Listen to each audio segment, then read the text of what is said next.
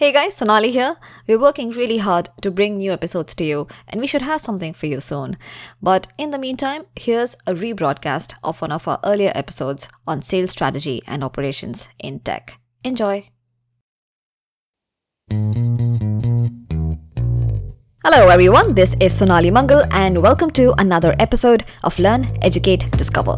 On this podcast, we invite people from different professions on each of our episodes and we ask them a range of questions to try and understand what their job is all about. The goal of this podcast is to try and educate our listeners about as many different kind of jobs as we can so that someone listening to the show can decide, does a certain job sound interesting to them? And if yes, how do they go about exploring it further?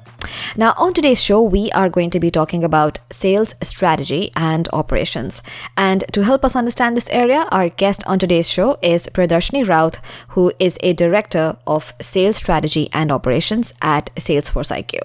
Salesforce IQ is a company that was acquired by Salesforce very recently. This was sometime in 2014. And Salesforce, I'm sure you're all familiar with. It is a leading customer relationship management software company and is in fact a public company based out of San Francisco. Priyadarshini has been with Salesforce IQ for a little over a year and a half now. And prior to that, she was a senior manager for Kindle content acquisition at Amazon. And before that, she's done a whole bunch of other things. Priyadarshini was in consulting for a while. She was a business analyst with McKinsey & Company. And she was also in business development at Cisco for some time for a little over 3 years. In terms of her educational background, Priyadarshini has a bachelor's in actually quite a few things. We will ask her how that happened. She has a bachelor's in economics, finance, strategic management, and computer science from University of Pennsylvania. And she also has an MBA in marketing and operations from the Wharton School. All right, so I hope you enjoyed today's discussion. And without further ado, let's welcome Priyadarshini.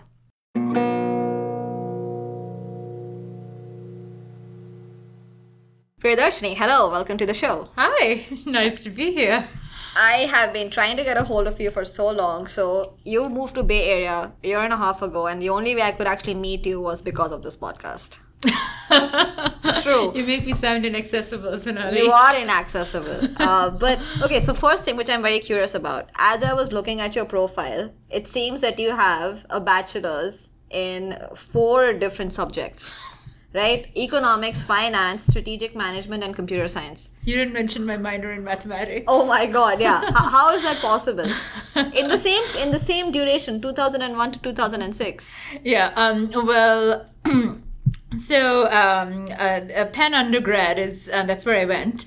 So Penn is actually organized into 4 different schools. You have a School of Engineering, a school, Wharton School, which is the School of Business, if you will, and then a nursing, as well as the College of Arts and Sciences.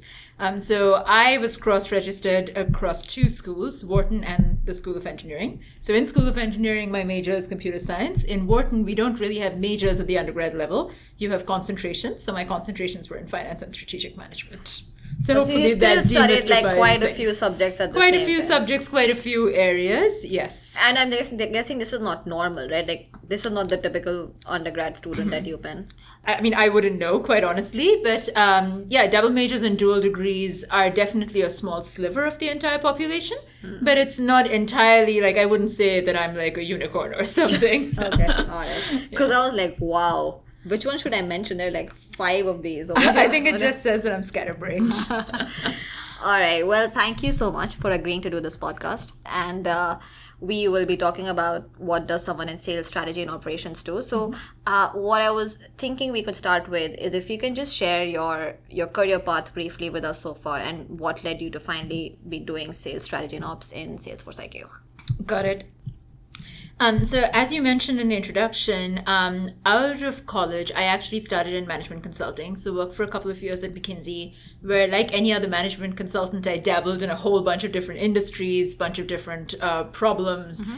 Really speaking, I think it would be quite a challenge to find a theme from management consulting days. But one of the most important things that first stint helped me realize was that ultimately I wanted to own a function within a company. I wanted to be a line manager and preferably be in some kind of a general manager role at some point in my career. So every subsequent decision I've made is essentially, at least I tell myself, that it's in pursuit of that larger aim.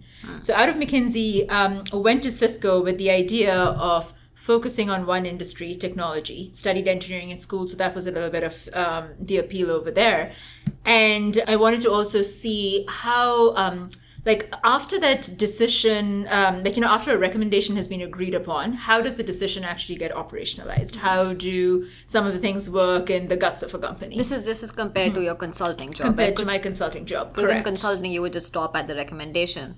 You wanted to get into the actual implementation of that recommendation. Right, or at least have some visibility into it. Right. So I went to do business development, really more corporate strategy at Cisco. Again, learned a ton about the technology industry, and Cisco had a wide portfolio of businesses. I got to understand how infrastructure is different than software, is different than certain applications, and or is different than networking, which was Cisco's core bread and butter. It gave me a great sense of what that landscape looked like.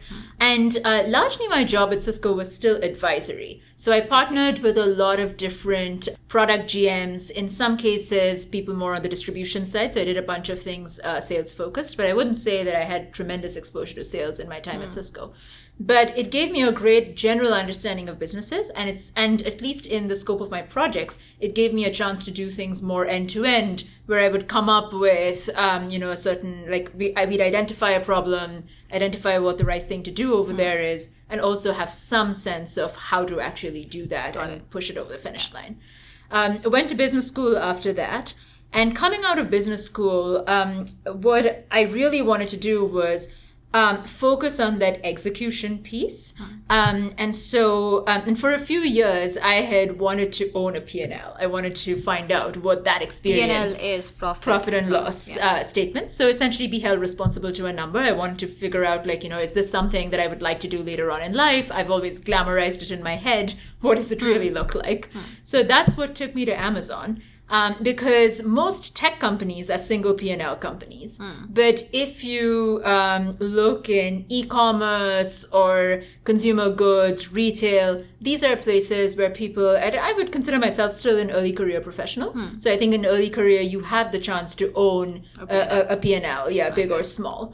I found myself at Amazon suddenly gifted close to $1 billion P&L. And I was like, who is this person who is trusting me to do this job? So you own... So when you say you own the $1 billion P&L, what does that mean? What that means is essentially that I'm responsible for both the top line growth as well as managing cost initiatives that feed into that P&L. So $1 billion is the revenue that particular area is generating. Okay. Yeah, and this is it's Amazon scale, so practically every business operates at that scale. Yeah. So I don't think I could replicate that's this a big quite deal. A different company. So your job would have been to try and improve the profit you're making on that $1 billion in revenue. That's definitely one way of defining it. Okay. All right. Absolutely. Yeah. And then what brought you to Salesforce IQ then? And then, so did that for a while at Amazon, enjoyed that general management thinking, but realized that retail, which is essentially the part of Amazon that I worked in,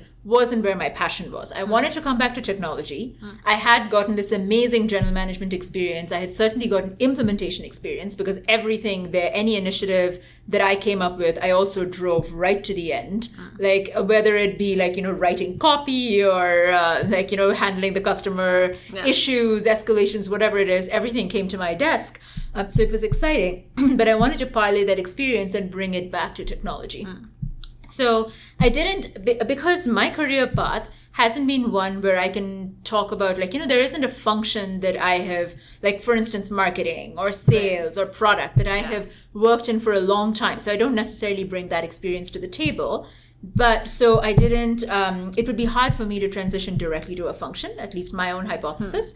So what I decided to do was to step back into the advisory side where I had, I had the strategy skill set, but this time to be very close to a function, in this case, the distribution function, sales and post-sales, and also do it within a smaller company where I would have much greater visibility and participation in the decision making. I see. And so when you joined, Salesforce IQ had just been acquired by Salesforce, right? No, I actually joined a year after the acquisition. A year after but the Salesforce IQ was still a very small company. Yeah, we were only about, I don't know, 120, 130 people maybe when I joined. Yeah. And I think today we're probably at 250. So definitely, skyrocketing growth. Yeah. So it was interesting to see the scaling stage of a business as well. Yeah. But at least compared to every other organization I've been part of, this I consider very small. Yeah, for sure. And why sales? What made you pick sales as opposed to other functions? I think... you're making me realize that my decisions weren't as thoughtful as I thought they were. Which is true for a lot of people, right? No, right. Just in case, it's just always good to probe because you never know, what might have gone behind that decision. No, sure. I think what appealed to me about it was that. So when I think about Salesforce, even in the industry, it has a great deal of credibility as an amazing distribution machine. Cisco definitely had that too. Like a lot of people would tell you that Cisco is more of a sales-driven company, whereas I think when people think of Apple, for instance, people think of it as more of a product-driven company, right? So I think there was a little bit of that. But the other piece was also, in all the jobs that I had done, I felt like the skills that I had picked up and the way I approach, like any problem that you give me, I always approach it from a general manager's standpoint. So to be able to ask questions like, how do I hit, my top line revenue? Like, what are some of the growth initiatives I want to put in place? How do I essentially look at how the business is performing, figure out what are the breakpoints, if you will, and what I need to change there. That was kind of the job I was doing at Amazon. That was a B2C or a business to consumer environment. I could parlay that same thinking if I was close to sales in a business to business environment. So I think I felt like it was a good fit for my skills. I see. Okay. All right. So if you can give us a very brief overview of what the Salesforce IQ does, and in as layman's terms as possible. I will try. So Salesforce IQ started its life as Relate IQ. It was founded actually by a few Stanford GSB students. And the problem that they essentially identified in the market was that you have customer relationship management software, which is valuable to any and all businesses. However, in the low end of the market, which is where they decided to start, there were two distinct problems. One was that, if you think about cloud CRM, like Salesforce, the parent company today, essentially is the incumbent in that space. And then, of course, you've got on-prem CRM, a whole bunch of other older tech companies play in that space. But the tough part is that it still takes time and money to deploy some of these applications, and they can be, and they're also complicated in terms of getting your data in there. So small businesses want something that's easy to deploy, that's out of the box, intuitive. They're not going to hire an Accenture or whatever of the world to help them in their transitions. So that's the need that Salesforce IQ so in my view, deploy, it makes deployment easier to deploy. It's much more intuitive. If you look at it, the interface of Salesforce IQ, it looks like a spreadsheet. Everybody has been in Excel at some point, so it's much easier for them to get started. And there's I'm really this is where product manager can speak so much more eloquently. No, but this is helpful. Just to paint, because a lot of your description of your job, etc., will be in the context of what Salesforce IQ does. So just trying to get some understanding. Yeah, sure. And so customer relationship management software, just for listeners who might not be familiar, is just at a very high level. It's a software that sort of keeps track of all your clients and the deals that you've had and how to just continue that relationship. And what Salesforce IQ does is that it just makes the deployment of that software a lot easier, as well as the software itself is a lot more intuitive and easier to use. That's correct. And it actually is the solution. So it's not like a plugin to make something easy to deploy. It has it is its own CRM. I see.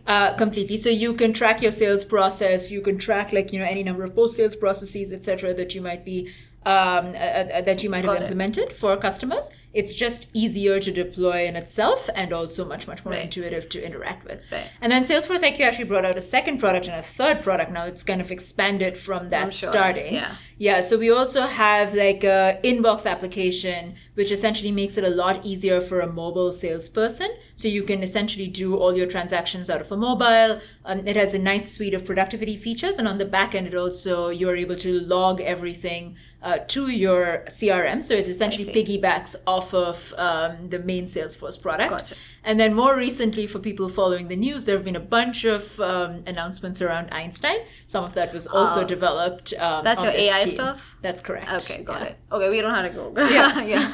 But and so I think what's also important to call out over here is that your customers are businesses, right? Other businesses. Correct. Which is why you have a sales team that goes out and sells to these businesses, right? So here I would then ask you that if you can give us a description of what is like your job, what is sales strategy and operations, how would you describe it? Yeah.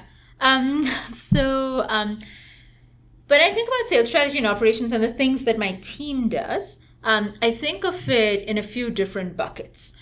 So let's talk a little bit about sales operations. It's the more traditional thing in the industry that practically all B2B companies will have such a function to support their sales team. So it comes in a bunch of different flavors. So on the sales side, you're probably going to have to figure out questions like, when you have a sales team, like what are the territories that, like how do you allocate territories across your sales team? How do you compensate the sales team? Like, what are those structural design philosophies, if you will, of compensation? How do you set goals and quotas for the sales team? So these are very traditional sales ops tasks. Okay. And that's like, one piece of the puzzle.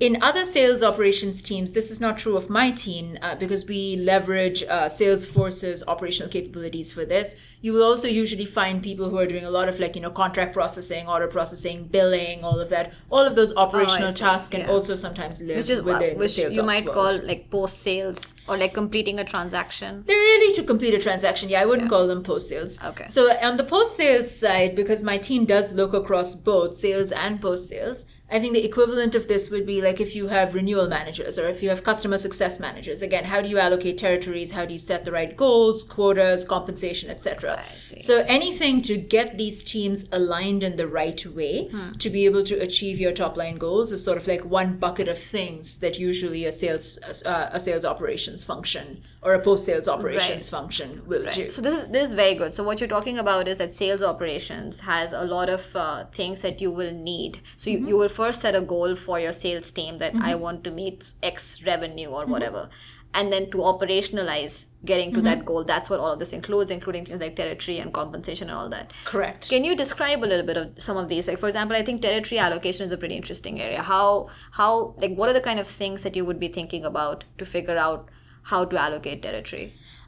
So again, it depends a lot on what you're trying to optimize for. So let's say there's a whole bunch of different models, right? Like at the very simplest end of the spectrum, you could almost do this round robin and not even do like a territory carving model. You will probably have this in very rudimentary sales teams when you don't have a sense of how many transactions are coming in and what the geographic distribution is. For a sales team that's slightly more mature, you will think about things like, okay, you might carve them by geography. You would also strive for, to the extent that people have similar goals or similar quotas to hit, you would strive for equitability across the way you carve territories. Equitability, you mean like similar size of territory? Correct, Okay. yes, because the territory essentially, in some sense, represents the opportunity for a salesperson it will to hit the limit goal. the amount of quota or the number of deals you can get. Correct. Yeah. Exactly. So you would use you want to be careful about equitability. I think the other thing that as you're setting up, this is more of a segmentation thing that comes in. For instance, do you want to have you probably don't want one team that covers everything from the smallest accounts to the biggest accounts because sales motions in those types of accounts can look different. It also comes down to building career paths for your What is salespeople. sales motion? So, like, what a deal cycle essentially looks like. So let's say if you were, like, let's talk about Salesforce, the parent company, for a second, because they have a much wider spectrum. So an enterprise deal looks very different, like selling to a Coca-Cola or selling to, I don't know, Tesla, or pick whoever you want. Essentially, they might be like, deals which will take multiple months. Often these will be like multi-million-dollar deals. They will be a lot more complex. They're usually not one product deals. They're going to be multi-product, and all the negotiations and even painting the picture, the skills you need to sell into those types of accounts can be very different than look at the opposite spectrum, like the emerging small businesses segment that Salesforce, for instance, has, where essentially it's very high velocity. It's like, think of it like a team where your sales development team ships you leads and you call into those leads, and in many cases, like maybe in 2 calls, you're closing a deal. So that would never smaller businesses, right? Exactly. Yeah. Okay. Right. So you figure out, like, what does your sales motion look, and figure out like how you want to carve like segments, if you will. Okay. So we obviously have a much smaller microcosm because we are focusing on that lower end. Whereas if you look at a company with the scale and size of Salesforce, you have a lot of different segments over there. Right. So those are some considerations, that you would think about in territories. Just to get into some of the nuances of details, things that you might be thinking about. On quotas, it's really about making an estimation of what you think the productivity of your sales team can be, right? Like, you're giving them a number goal to hit every month. So it's based on your feel of what that, what a salesperson's capacity to hit a number is given a certain opportunity. Is quota set per salesperson, or is it at like some team level? It actually can vary. So in most sales team, individual AEs will have quotas. Okay. Sometimes again, all of this depends a lot on the maturity of your business and the maturity of your team.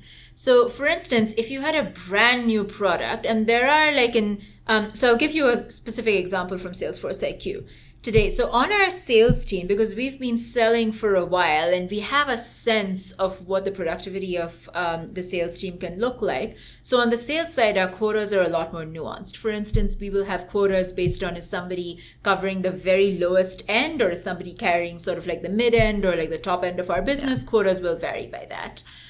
Whereas, and quotas are individual. So every AE, essentially if every AE who is covering a certain part of the business is held to a similar quota.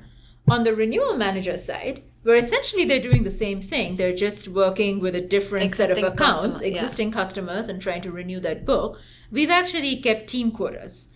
Part of that is because we still don't have, we feel, the best understanding of exactly how much someone can bring. Like, we're getting to the point where we might do it in the future, in the near future. We might look at individual quotas.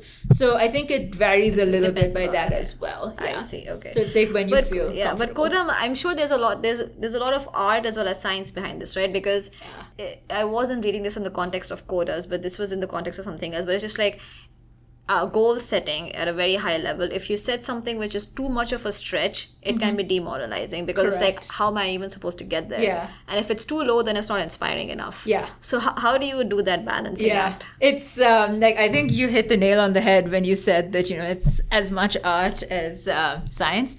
It's really, really tough. And if I flatter myself that I've made all the right decisions, then that's not true. Yeah. It's very hard. I think what you're talking about is exactly we always have that at the back of our minds.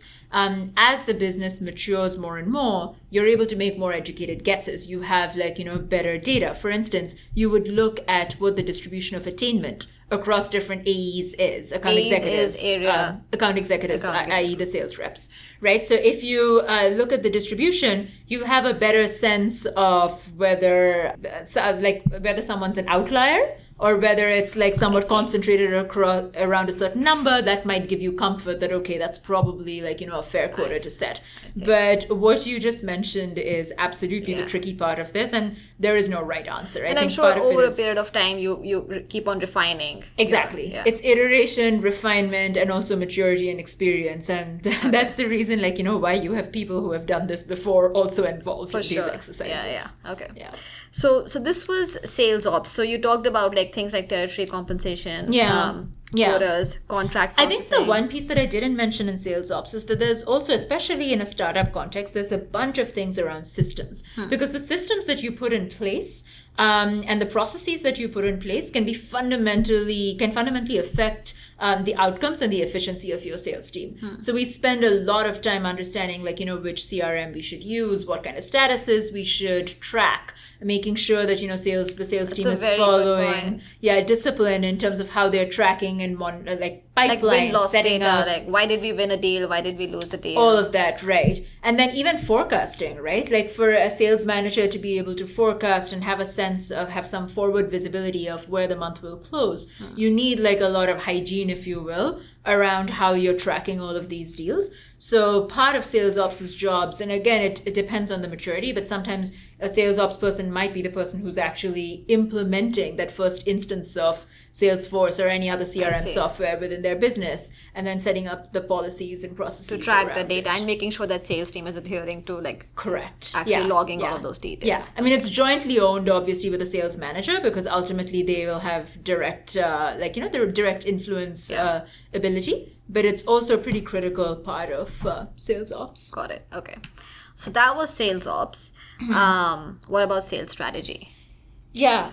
So as I know that I'm the one who kind of made a little bit of a false distinction, if you will, between like the ops and strategy side, because I think these words honestly mean different things to different people, and where you draw the line is up to you. But I would say that in typical sales ops or sales strategy and ops functions, these are all the things you would do.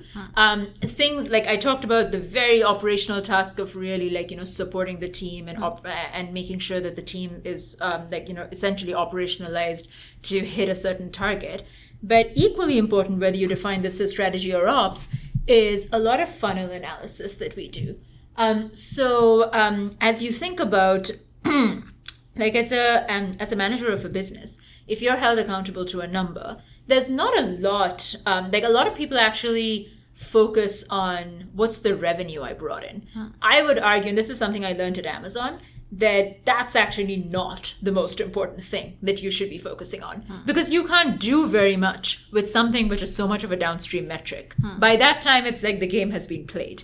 If you want to have any influence and if you want to be able to tinker around with levers, you need to look a lot more upstream. So you want to monitor every part of your sales funnel, starting from the time, like any upstream demand generation activities you do. You would want to capture all of that. You want to make sure, how many of those leads that demand gen is kind of coming up with, like what's the number, what's the quality of those leads. Then sales development, which is usually the first function you have, who they'll probably pick up a phone. Okay. So sales development, the way to think about why you usually have that gating function is that your sales reps, you don't want to, when demand gen is coming up with leads, some of them are high likelihood to close type of prospects, and then there's low likelihood to close prospects. So actually, let me stop you right there. So before we get into the details, can you at a very high level tell us what does that funnel look like? What are the stages in that funnel? Yeah,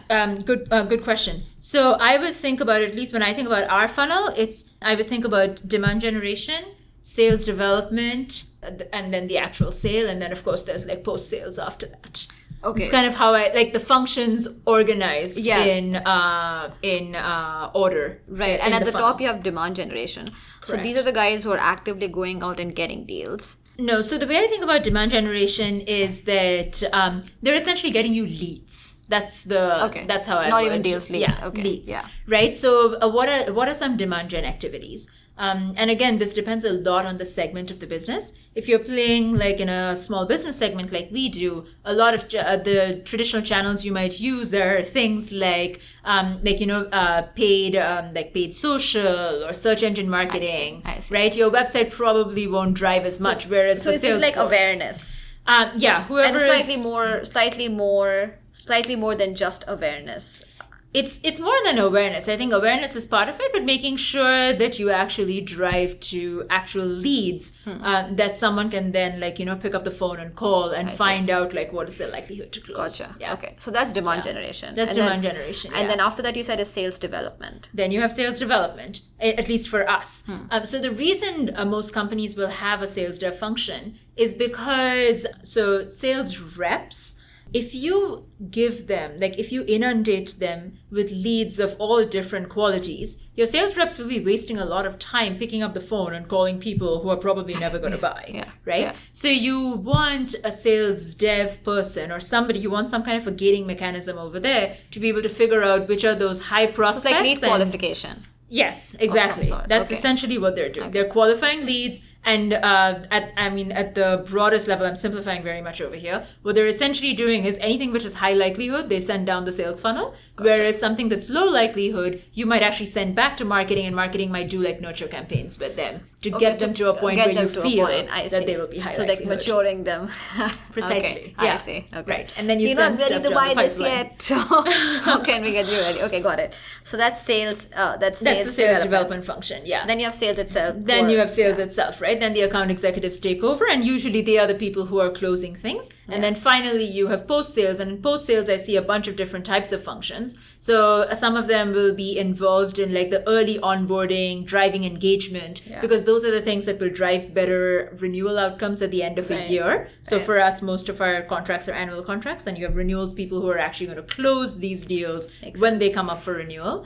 And I think the other very critical thing that post-sales also plays a part in, at least for us, is in driving upsells and upgrades. Right. So you're on level 1 package, why don't you buy level 2 package or something? Okay, exactly. Got it. Yeah. So you said that one big part of your job as in sales ops and strategy is to monitor this funnel right from demand generation, because the more demand generation you have, the more sales you'll have. At a very high level. Maybe. Yeah, exactly. So that's depends on the quality. Precisely. That's the reason why you do all of this funnel analysis, right? Okay. It's not just quality. If you think about it, it can also be capacity, right? You, let's say demand gen is doing a fabulous job, sends a whole bunch of quality leads, but your sales development function isn't adequately resourced. They aren't able to follow up with all of those leads, right? So you will, exactly. That's very interesting. So these are all the problems that you want to keep a very close eye on. Yeah. Where are the capacity constraints? Where are things breaking? And what are the reasons why it's breaking? And essentially that is what that I think is the most exciting part of my job,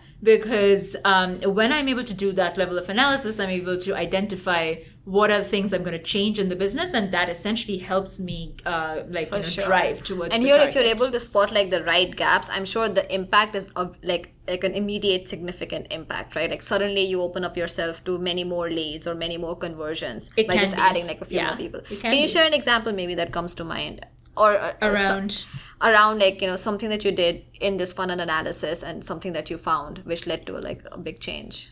Yeah.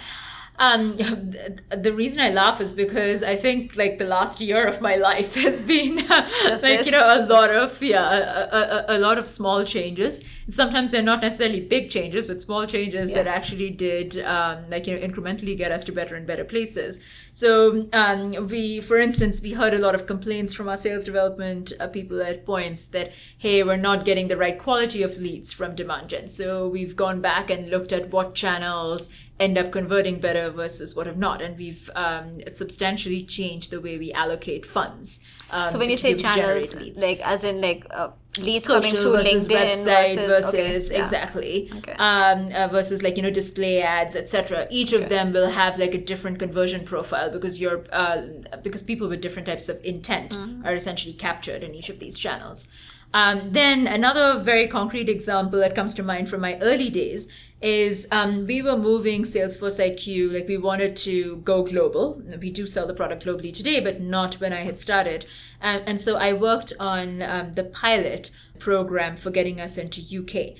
And at the time, we only had one account executive dedicated to the UK. And we knew that there was more opportunity over there, but we just weren't resourced as a team to, put more resources over there and be able to milk all of that opportunity. So we made the case for expanding the UK team. So it went from 1 to actually 6 people this year. And the UK business, and especially after we sent people into the UK to actually be in market, it's like what we closed these days is like, it's almost like the first time we had a full team over there, we closed 2x that month versus the month before. Right. So that's the kind of impact you can That's make, pretty right? immediate impact. Okay, Yeah. Awesome. So you said that, and I guess right now we're still more in the realm of sales ops than sales strategy. I would consider it's I don't like the monikers. I really don't know because each person defines it so differently. Yeah, I'd say it's on the borderline because I would think that some of these are very strategic questions as well in my mind, right? But the way I think about it is that there's a piece around which is operational activities to stand up the team every day, and then there's a set of questions around decisions that you will make which will help you hit a revenue target. And I kind of put this more in that second bucket of things. So then is there anything else within this function, like anything? Yeah, I think other stuff that we do, so I'm kind of thinking through like where my team spends its time. So off and on, you will get involved in, I suppose, more longer term strategic questions, if you will, from a distribution angle. So for instance, given the data that we have about customers, about the way we go to market, when we were revisiting, what pricing and packaging strategy should look like for some of our offerings, then we can, my team, would get pulled in. That's sales? So again, there's let's say we work in partnership because there's definitely product controls ultimately the pricing and packaging decision.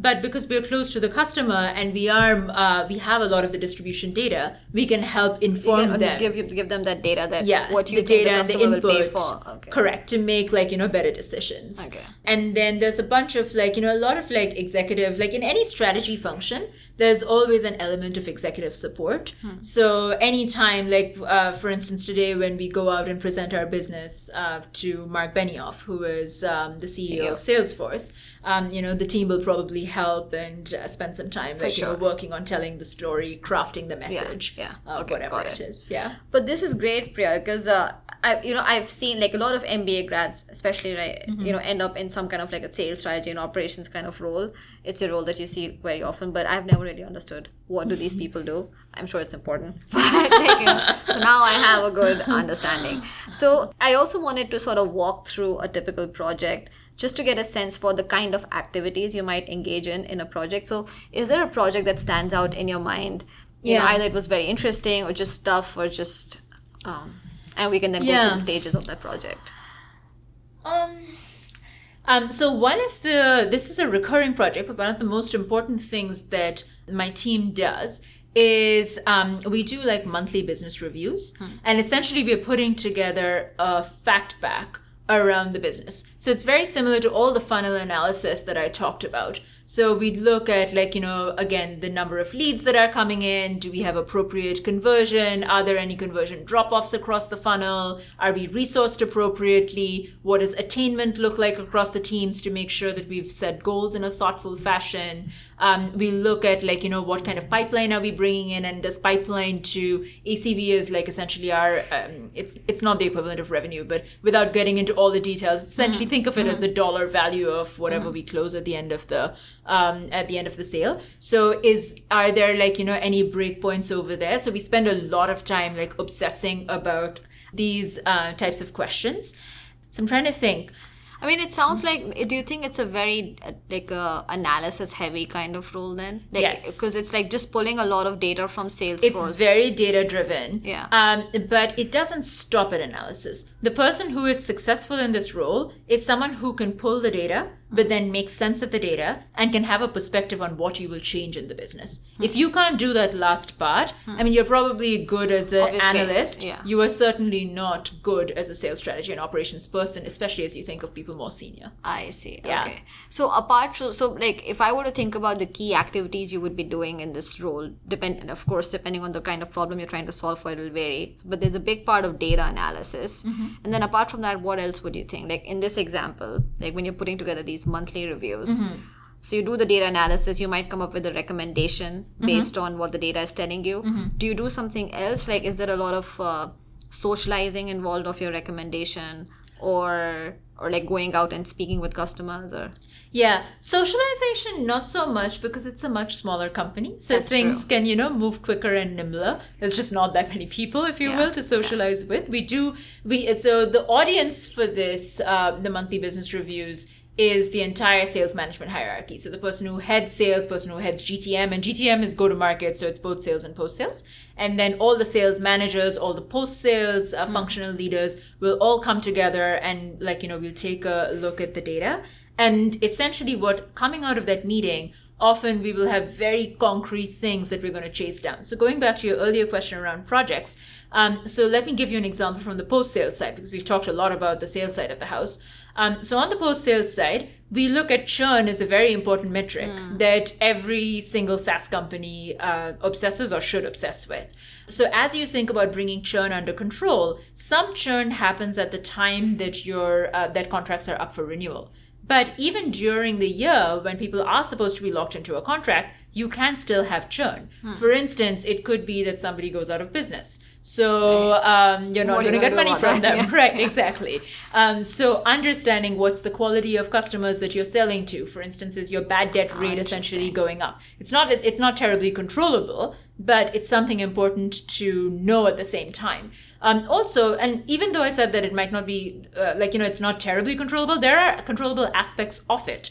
Because, for instance, you may want to make sure that people who are approving these refunds, are we being thoughtful about the approval processes? Have we put the right gating mechanisms? Are we putting the right example. Offers? Yeah. Right. Okay. So these are things we call it off-cycle churn internally. So we've been chasing down, for instance, off-cycle churn. Gotcha. Could be one specific initiative. Yeah. Or something else that we might think of is that as our renewals book has grown exponentially, it's not possible to do the hero model in which we served customers before, right? Where every single customer gets the exact same kind of high touch renewal conversation. So you might vary that a little bit. That's right.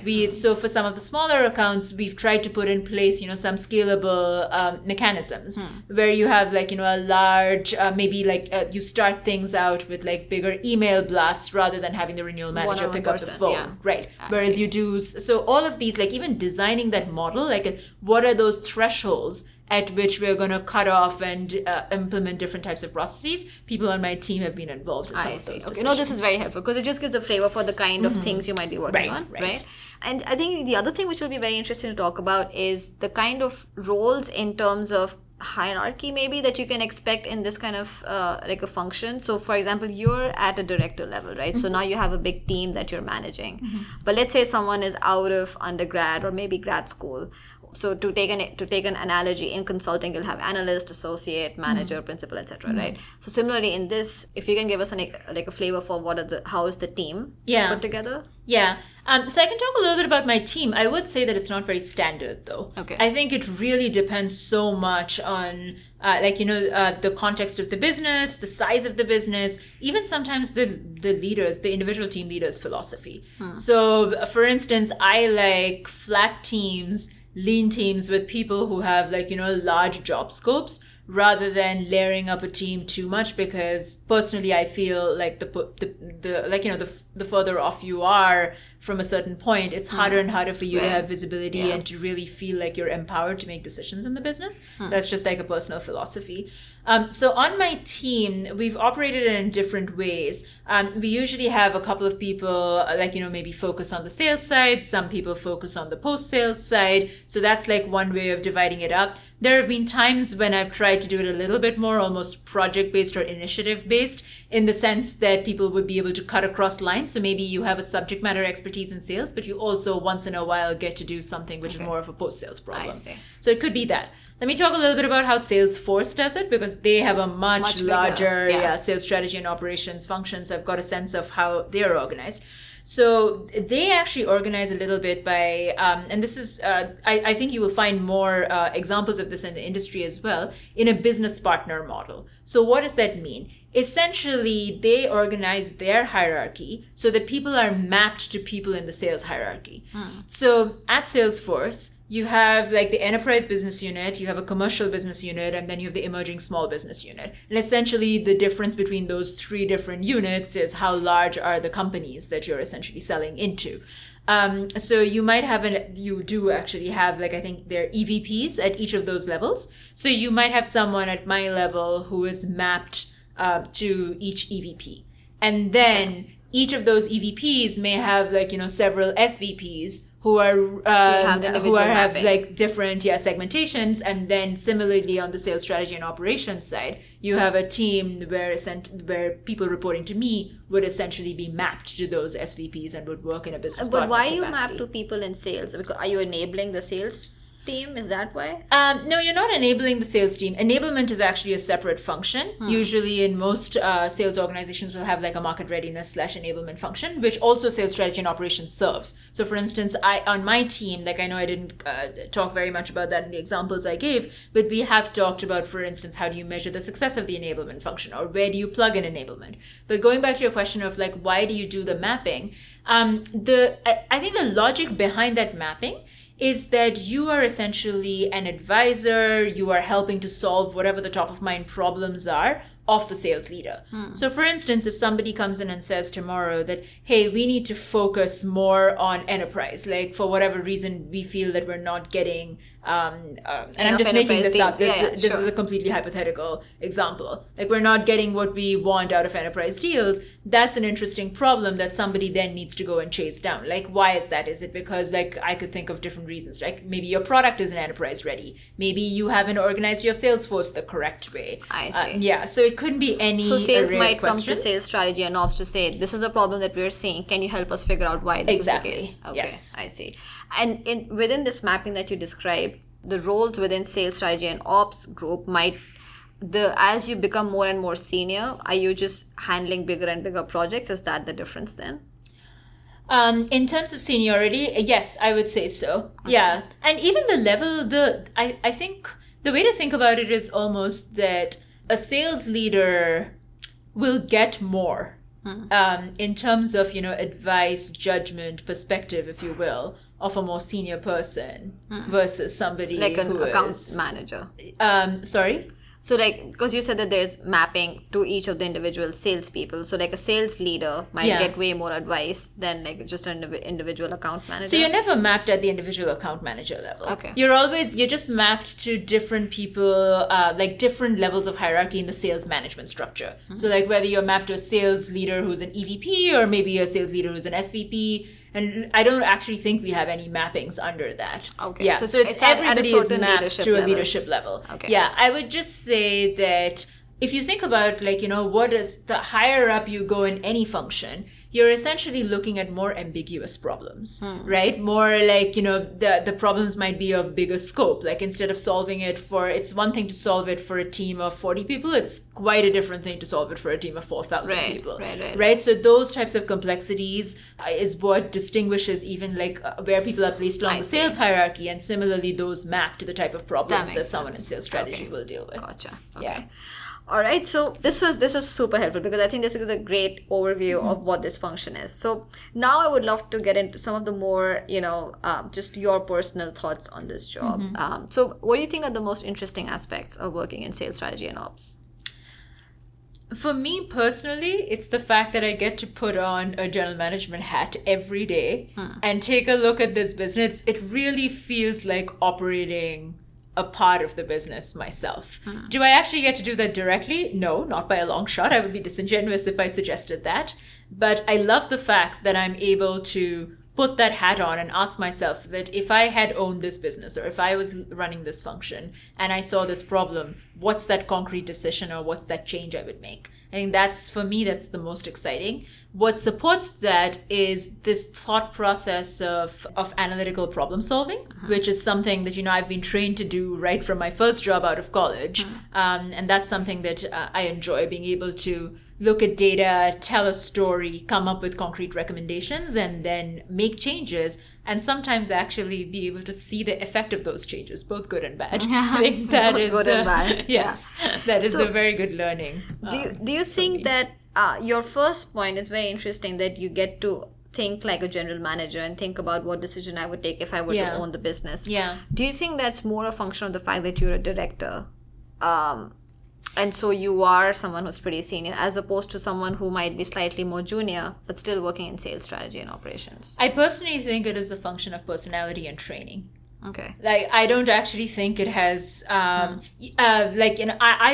don't put a lot of, I don't think your level in an organization needs to constrain you. You can always think like that if you are pushed to think like that, and if you're trained to think like that.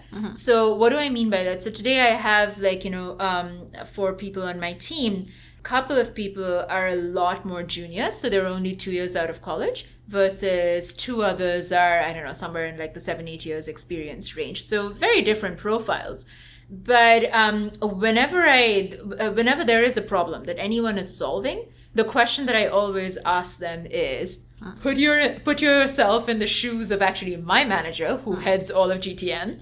If you had the chance to make the decision, what is the decision you would make? Right. It's obviously a lot easier for the more experience you have to relate to that level of thinking, but I don't think that thinking has to wait till you get to a certain senior. point. I see. Right. Absolutely. So let me put my question in a slightly different way.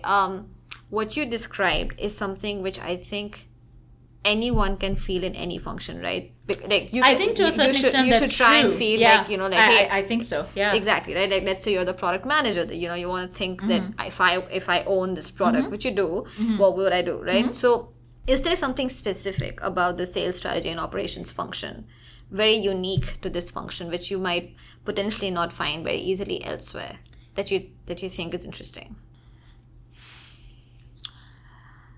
I think that while this is true of any function, I do think that your ability to feel it is a little bit different, in the sense that you're close to, like, this function gives you're literally the last mile before it hits the customer. It is the last mile, right? Yeah. That's like what the distribution function is. Yeah. So that, I feel like that, like, I could ask these questions if I was sitting in a product design function too, and I should, and I think they do ask slightly different types of, like, different flavors of the same question, but I feel that I'm able to ask the kind of changes that I can make and the questions that I specifically ask. Like, I don't feel like I could have if I wasn't as close to distribution. I think what you're trying to say, and correct me if I'm wrong, is that almost that you do own the last mile. So the amount of impact you can have is probably a lot, even through small changes. So as an example, let's say compare with legal, right? Yeah. Legal should also feel like they own, like, if I were to own the business, what was the right legal decision? But the right legal decision probably may not have always, in all cases, the same level of impact on the revenue or the outcome, as opposed to a decision in sales per se. Is that I hear what you're saying. That's not what you're saying. Yeah, I hesitate to say that. I think this is, as I said, it's so much, this is really a function of my personality individually. Course. Yeah. Like, no matter what function, like, I've heard these types of arguments made. For instance, there are people on my team who will say, I like working in distribution because I'm close to the revenue. I think you are close to the revenue no matter what function you're in. You just need the right mindset for that. Okay. So that's why I hesitate. For sure. This. And so I want to probe you a little bit on that, right? Yeah. Because the reason I ask this question in most of my discussions is that, let's say, put yourself in the shoes of someone who is, relatively new in their career. They are not very clear what they want to do, right? Yeah. And then they hear your discussion and they're like, you know what, that doesn't really help me figure out if I want to go into product or sales, right? Yeah. And yours is not strictly sales, you're not selling, Sure. Yeah. right? So what will be helpful is if you can, like, if you were to, let's say, persuade someone that, I think sales strategy and ops would be a good function for you. Yeah. What would you tell them? What would I tell them?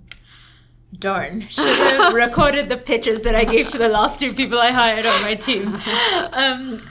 I think I would tell them that I would certainly make the general management pitch. I know I keep coming back to that, but I actually do think you're in a very good position to ask some of those questions, to answer some of those questions and implement those changes because of where you sit in the business. I would say that's one. Second thing I would say, if you've ever dreamed of being in a function which is, there's a lot of like analytical decision making involved, if that appeals to you, I think this is a good function to go into. I think the third thing that I would say is that you can parlay this into a lot of different career choices down the line, right? Because you will be building a skill set that is essentially like being like a strong problem solver. You're going to have great data analysis skill sets. You're going to build people in this function. You're going to have to, it's an influence function, right? So there's a lot of like consensus building, a lot of executive presence, especially when you're presenting to people who are a lot more senior. Those are like fantastic base skill sets that you can then take and parlay into any other function. Right. I think it gives you like, also structured thinking, like all of those things kind of are used, and you have to really flex that muscle. Yeah. So I think that that's another thing that would appeal, and I would put that in the pitch. And then the last thing I would say is that if you think a lot like an industrial engineer, then this is a function that will appeal to you. What does that mean? What do I mean by that? You are, at some level, this function is a lot about how do you design things to scale well, right? Like how do you, when you have a sales team of 5 people versus like, a bigger sales team of 50 people versus a mini army of 500 versus a true army of 5,000, like how do you put in place processes where, all of these people can align and achieve a certain aim that you have? And how do you streamline processes? Like how do you take out bottlenecks? How do you make sure that certain interactions are happening the right way? Things are being captured in a standardized fashion so that you are able to analyze and tell a story about the business. Those are actually non-trivial problems. So anybody who enjoys thinking and like how do you drive like, throughput through this type of a system, right. Anyone who enjoys that kind of industrial engineering thinking will probably find this function rewarding. You finally hit finally took a lot of like leading the horse to the water. I think it's also like it really depends person to person. Like some people respond differently to different questions. Mm-hmm. Do you think there's an element of organization design also in what you're doing? For sure, yeah. Like, do you guys think about like how many sales reps report to how many whatever manager? Absolutely. Okay. Part of like when I think about going back to a question I think you asked me a while back around projects. So at the start of this year, we essentially doubled our sales team. So we had to make a lot of decisions around what does the team structure look like, and how you structure your team will essentially drive a lot of outcomes. Like anybody who's been to business school probably remembers a line around like, what was it? Strategy follows structure or something. But those two things are very intertwined. Sure. So you definitely get to see that a lot. And even outside of that, like organizationally, for instance, answering questions like the add-on upgrade part of your or you can give like free stuff. The upsell / upgrade part of your revenue, whether that should be led by people in the sales organization or whether that should be owned by the post-sales organization. How do you exactly goal these teams? How do you make sure that the handoffs are smooth? Those are actually tricky questions as well. Yeah. And they're questions it's all about like the right motivation for every person, right? And Correct. Where do you draw the line? Yeah. So, and the flip side of the interesting part, so like what aspects do you find challenging about this job? So not necessarily hard. I mean, I'm sure this is a hard job, but in particular things that you think are challenging. Like what I don't like? It's up to you how you want to answer it. Yeah. I think the things that are challenging about this job, again, so much of this really comes down to individual personality. So I would say that people shouldn't anchor to like, one person's answer. It's almost like try out, figure out if this is for you or not. I have heard some people say that sometimes they feel like it can get very analytically heavy. It can almost be a little bit too data driven. So again, I would say to someone evaluating a career or a job in this type of a function, figure out what your comfort level is. And how definitely much not for someone who doesn't like data, for example. For sure. But even when you like data, like some people would love to it's like some people enjoy like heavy number crunching, and even the way sales ops is kind of moving, with web-based businesses, you have a lot more data. So there is always this push to crunch more data. And sometimes the incremental data crunch may or may not yield results, if you will. So I think that part can be challenging for some people. I think the second thing, this is very personal to me. This comes back to my personal desire of always being in a line function.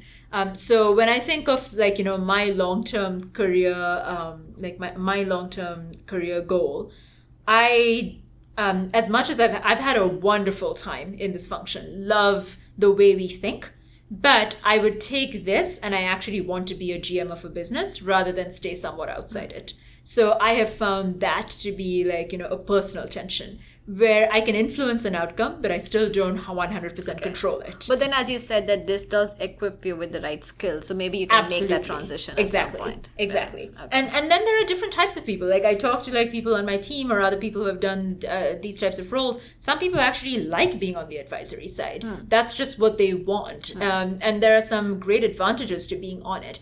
For me personally, if tomorrow somebody said that, hey, you could be you could solve some of these problems as you do by being a head of sales or a head of marketing or whatever, or go ahead demand generation, I would probably pick that role because for me personally, that's where I want to be. Gotcha. Right. Okay. So I think that can be another, it can matter to some people. I think the other thing that I would say in the role is, it can be, I think you've got to be okay with ambiguity because no matter how much data you have, at the end of the day, it will not always tell you a clear story. So a lot of it is around having the comfort to test, iterate, use your judgment, be wrong, and then, keep moving. I think, and not everybody has the appetite for that. Right. And I think the example that could be a good one over here is that the thing that we talked about, right? The part art, part science, which is that, how much quota. Right. Data can only point you, exactly. To an extent. Right. After that, you have to just take a call. Right. Yeah. And are there any common mistakes that you found people make in this role or in this function? Maybe, let's say, when they're early in their careers. There isn't anything terribly function specific, but given that my challenge to people is always, can you, what would you do? What would you actually decide to do? I think sometimes early career professionals tend to think that the analytics, the modeling, it's I built a wonderful model. Yeah. That's everything. Yeah. Exactly. And I think the only reason I have some gray hair on my head is because I've come to realize, and I think my best taste of this was actually in my job at Amazon, where I actually owned the P&L. It's sometimes the best analytics in the world don't mean a damn thing because you may try something, logic points you in that way, but for a whole bunch of factors, some of which you may have predicted, some of which you have not, outcomes don't necessarily always end up exactly that way, right? And part of the challenge in this function, and something that you should hopefully enjoy, is it's okay. I made my best guess, and now my best guess has to change. And what do I do next? And continuously comfort with that, being able to just change your own recommendation or change your own hypothesis as you get more and more data. Absolutely, okay. Right. Yes. Okay. And recognizing that the model isn't where it ends. Really, where it till rubber meets the road, your model doesn't mean anything. Yeah. It's just the first step, right? Mm-hmm. Yeah. Are there any stressful situations that you run into in this job? I'm sure there are from the look on your face. But absolutely. But can you give an example? So let me say this. Anybody who does this job with the level of seriousness that this job should, in my mind, should entail, you will find this job stressful. Because think a little bit about it. You're setting quota, right? You're setting a goal. It's a goal that actually determines somebody else's compensation. If you don't take that decision seriously, and if you aren't stressed out when you feel that people aren't attaining, your guess essentially about the business is wrong, you should be stressed. Yeah. In my mind, like, I don't want somebody on my team who's not stressed. No one's meeting quota. Not like, not stressed, like stressed in a bad way. What I mean to say is that you should obsess about that. You should feel the accountability, because otherwise it's like you're essentially operating in an ivory tower, right? Like, I can come in and say, oh, quota is 100K for like these X many salespeople. Sure, anybody can come up with a number. Like, unless you feel that accountability that I've wanted to like set a good goal, a fair goal, it is driving the right outcomes on the team. And many, many times you will be wrong, because it is a freaking hard decision to get right. If you don't have that level of accountability, whether you want to call that stressful or not, you shouldn't be in the job, in my mind. Yeah. So one thing which I want to clarify, I think, on the one hand, you're the one who's setting, the territory and the compensation and all of that. On the other hand, you're an advisory function. So I don't get it. So so you mean that the sales guys are the ones who are actually like implementing the territory? Is that the distinction? So in those types of in some of the specifics that you called out, like territories, quota, and compensation, in the end, why I say you're an advisor is at the end of the day, and again, this depends a lot like on how functions are structured, who you're reporting into, etc., etc. But generally speaking, the head of sales should have probably the final say, I would say, at some level. So at least in our case, like any of these decisions, I make very strong recommendations. But the ultimate, like the yay or nay, if you will, still comes from the head of sales. So that makes sense. But there are like one of the reasons that you do keep these functions separate and don't completely make them part of the sales, like in Salesforce, these are actually two separate functions, is because you want someone to still have a lot of objectivity. So otherwise the sales guy will just do whatever works for them. Exactly. Yeah. Okay. Precisely. No, that makes a lot of sense. Okay. No, and thanks for clarifying, because I was like, I don't get it. It's a fair point. Yeah. All right. So then I'm going to switch the context a little bit more from the point of view of recruiting. So let's say you were to replace yourself and find someone to replace yourself, and you had to pick 5 qualities in that person. What would those 5 qualities be? And this is like, I'm just trying to understand, like, what kind of person would enjoy or thrive in this job? Yeah. Definitely somebody who's A-class analytical problem solver. Like that we've talked about, a bunch. It's very clear now. Yeah, very clear. That's very important. You have to have and more than and I don't want to use the word data, I actually want to use analytical problem solving, because whether or not you have the data, the ability to think in a very logical, structured fashion. And break down a problem, like that is critical, especially if you're thinking like at my level. I think the second thing that I would say is somebody who brings judgment and perspective to the table, and isn't somebody who just stops at the analytics, because this is ultimately, I think of this as a decision facilitating or helping make decisions is essentially the way I think about my role. So I think that's a pretty critical thing that I would say as well. I think the third thing I would say is having prioritization skills. In any team like this, you're going to get a million requests. And even any time you look at a business, there's going to be always a whole bunch of things that aren't performing exactly the way you want to. Having, again, that judgment and that prioritization of where do I plug in, what do I spend time, what should I care about, what moves the needle, I think that's a pretty critical skill to bring to the table. Not necessarily specific to the function, but specific more to the role that I'm in, for sure, team building skills. Yeah. Like, can you actually recruit, onboard, motivate, and manage people well? Yeah. I think that's 4 by my count. I think the last thing that I would say, I'm going to make sure that I haven't... Oh, influencing skills. Yeah, that's what I was going to bring up. Because I was actually surprised that I seem to have so I was skipped over that. That seems to be very important in this one. So you first come up with your recommendation, but now you have to convince your sales guy or your marketing guy or product guy. Right. Or gal. About yeah. Yeah. Okay. Absolutely. And have you seen that, over and above this, I mean, by now you must have worked with a lot of people in this function. Are there any things that make the really, the superbly awesome people in this function? Is there anything that makes them stand out? Yeah, I think one thing that I would say, like a whole different, all of these, even the skills that I talked about, they have different levels of depth and different levels of flavor that people can get to. But I think one of the big things that that at least I have personally seen, like, help someone stand out is it's almost like an obsession, if you will, with the problem. What do I mean by that? If you have the mindset that somebody is going to give you a well-defined problem and you're going to go and chase it down to an answer, you will be good, but I don't think you will be great. The great person looks for problems, needs to be able to ask the right questions. Actually, that's probably the other very important skill that I would put. Yeah. Because this is no longer, unlike, like, for instance, I came from like a consulting background. I've hired a lot of ex-consultants on the team as well.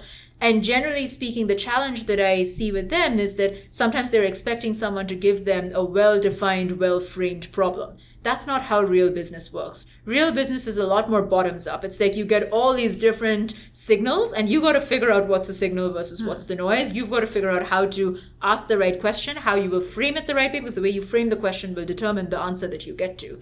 And so I think that's an incredible skill that makes somebody great.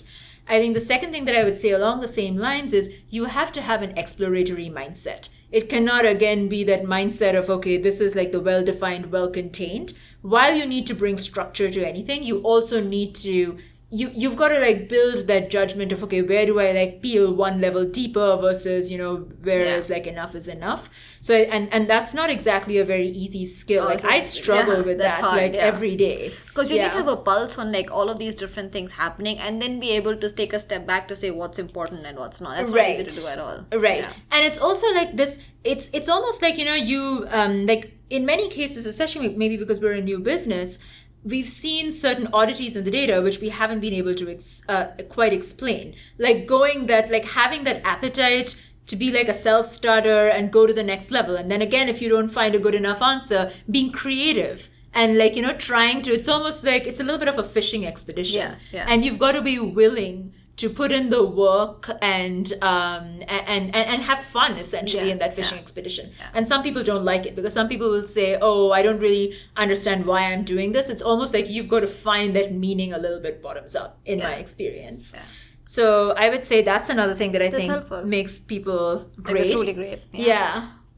And I thought there was another thing that came to mind and I forgot. If I remember, I will mention you can bring it up. Yeah. Okay. Yeah. And it sounds like you've hired a lot of ex-consultants on the team. So do you think, like, what is the typical background for this particular function? I think anybody who comes from, like, a consulting function or a corporate strategy function. I have also considered people from actually any kind of professional services. Really would, and again, it depends a little bit on tenure. So if I'm looking at very junior people, like, 0 to, I don't know, let's say 3 to 4 years out of college, I would consider anybody who has like, basic financial modeling skills, basic executive presence and communication, good communication skills, and the most important analytical problem solving skills.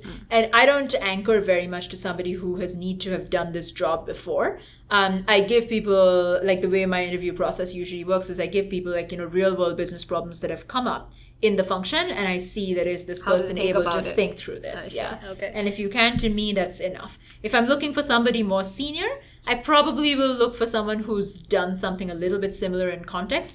Personally, I don't care very much about whether they've done it for distribution, but let's say even if somebody came from like, a product strategy background, or if they've done like some kind of operations analysis in a different industry or whatever, I think those would be fair game as well.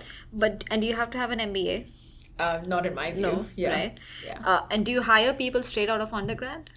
I personally don't. Okay. I'm unaware of whether Salesforce does or doesn't. And I only. Like you could potentially join as some kind of an analyst on the team, right? You can join as an analyst on the team, absolutely. You'll probably have 1 to 2 years experience out of college. And here's the reason, like, why. I think in a larger company, that's why I brought up Salesforce, like, the corporate parent. Because there are much larger teams and they will have the bandwidth to train you. For me, it's a lot easier to, like, have somebody like startup versus, they want people who are like a little bit trained. Certain expertise. Yeah, exactly. I see. Okay. Like if I had the time, I would love to train somebody straight out of college, but I probably won't. So it's a little bit easy for me to get that leverage.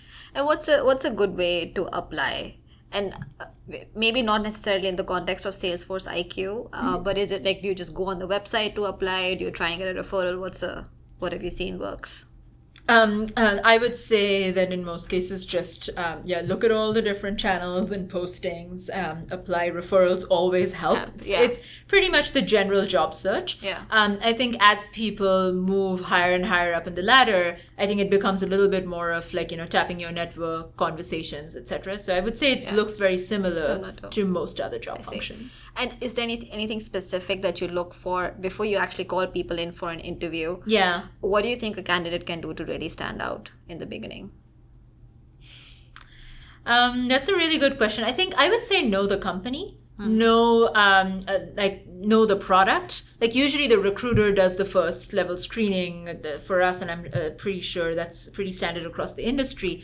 I think what makes you stand out in those cases is whether you bring like some knowledge of the company, whether you're able to speak in an informed fashion about what could be some of those top of mind, questions, problems that people might be dealing with, or even sometimes like if you can make analogies to like things that you may have seen in a different job, I think those can help. I see. Okay. Yeah. But then are you expecting knowledge of Salesforce or Salesforce IQ at a business level, or are you expecting some kind of very specific like sales ops or sales strategy specific knowledge? More the former. Okay, yeah, I see. Yeah, I rarely ever test anyone on anything functional. Because quite honestly, I think if you are a good problem solver, and if you can put on your business hat, and if you have a good manager who's willing to support and coach you, I almost think context is something that can be learned. It's much more those underlying foundational skills, the personality that I'm really looking for.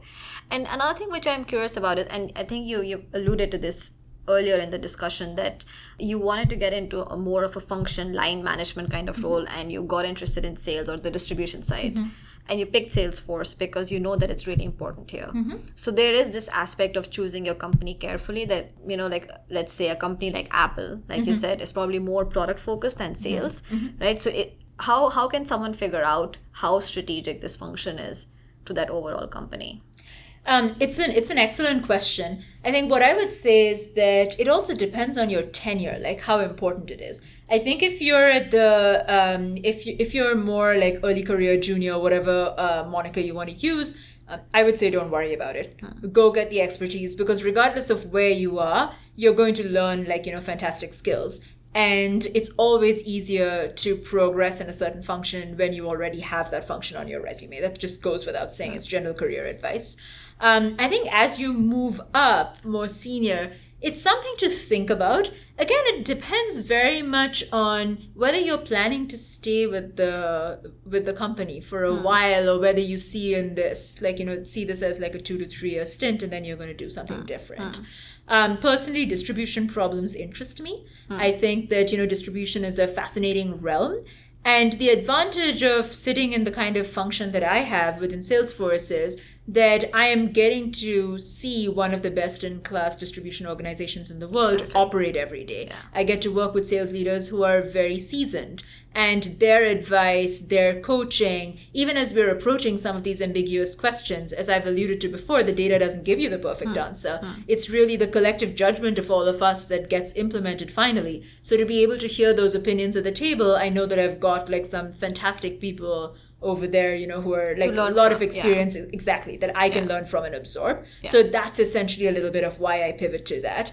But again, with in terms of like finding out like how important is this function within a company, I would say any company which has a B2B sales force will have a function like this. I think B2B makes a big difference, right? Like sales becomes much more important then. Exactly. Yeah. I mean, you won't even find this function in a B2C company, in my experience. Because you don't have a sales force, essentially. Unless you're... Yeah, that's true.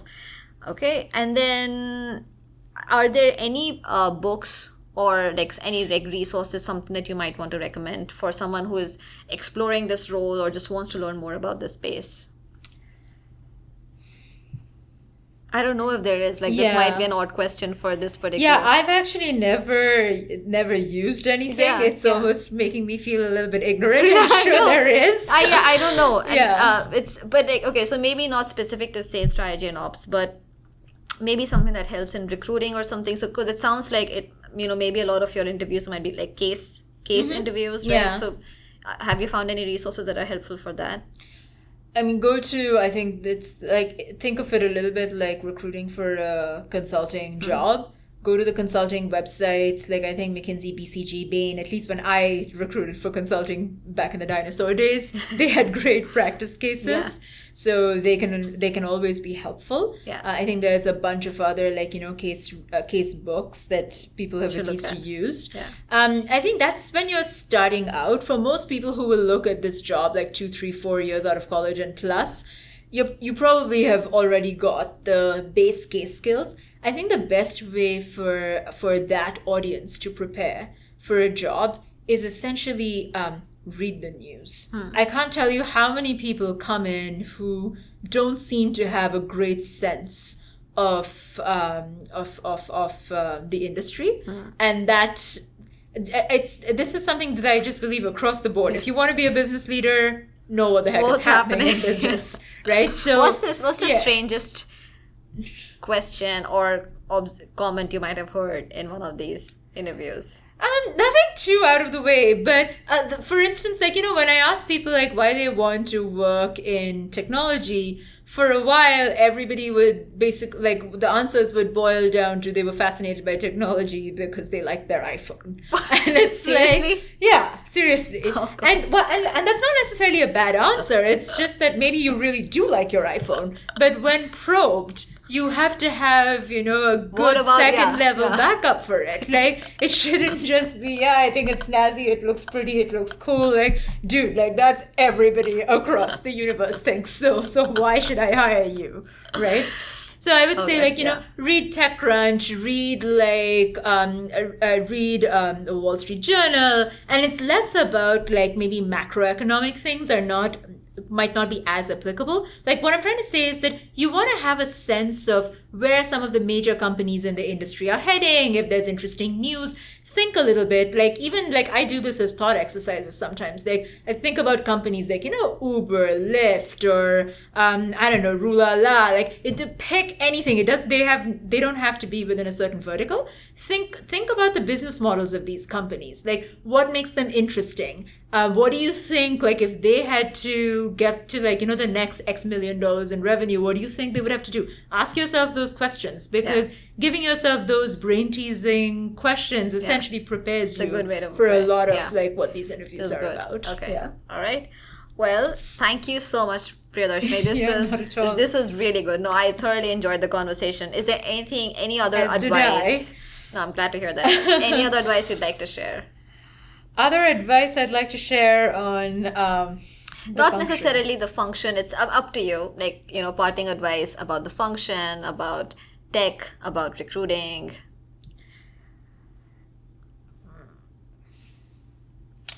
I'll give a piece of general advice that I've given people a lot. 2 things. One, don't pick the role, pick the manager. The manager makes the role. Like, people. Like, I remember hearing this at McKinsey and thinking, oh yeah, sure, whatever. Like, everyone's supposed to be good people here. But when I think about every single role and how successful I've been in it, how much I've enjoyed it, how much I've learned from it, all of that in such a big way is tied to the manager. So pick the manager, not the role. That's my first piece of advice. The second that I would say is that it's always good to be good when things are going good. I think it's really in the moments of discord, or the moments of, like, when you feel like you've lost your way, that's essentially what defines you as a person. So my general advice to everyone is just be welcoming of failure. I don't think it's easy. A lot of people think that they're welcoming of it, but at least I have observed behaviors of the people who say they are that necessarily aren't. Yeah. So embrace it. I think embrace it, internalize it, acknowledge it. Don't get demoralized by it. Because it really is about, like, and maybe you actually made the right decision with the data that you had at the time. But the world continuously changes on you. So really it's about, like, embracing the failure, having always this, keep an open mind that things are always changing around you, that you want to learn and absorb and iterate and, like, redirect and repivot yourself. I think people who have that adaptability, that flexible mindset, in my opinion, are people who succeed. Absolutely. All right. Well, thank you so much, Priyadarshini, and thank you. Take care. Bye-bye. Okay. Bye-bye. Alright, so that was Priyadarshini on sales strategy and operations. If you enjoyed today's discussion as much as I did, you should subscribe to the podcast.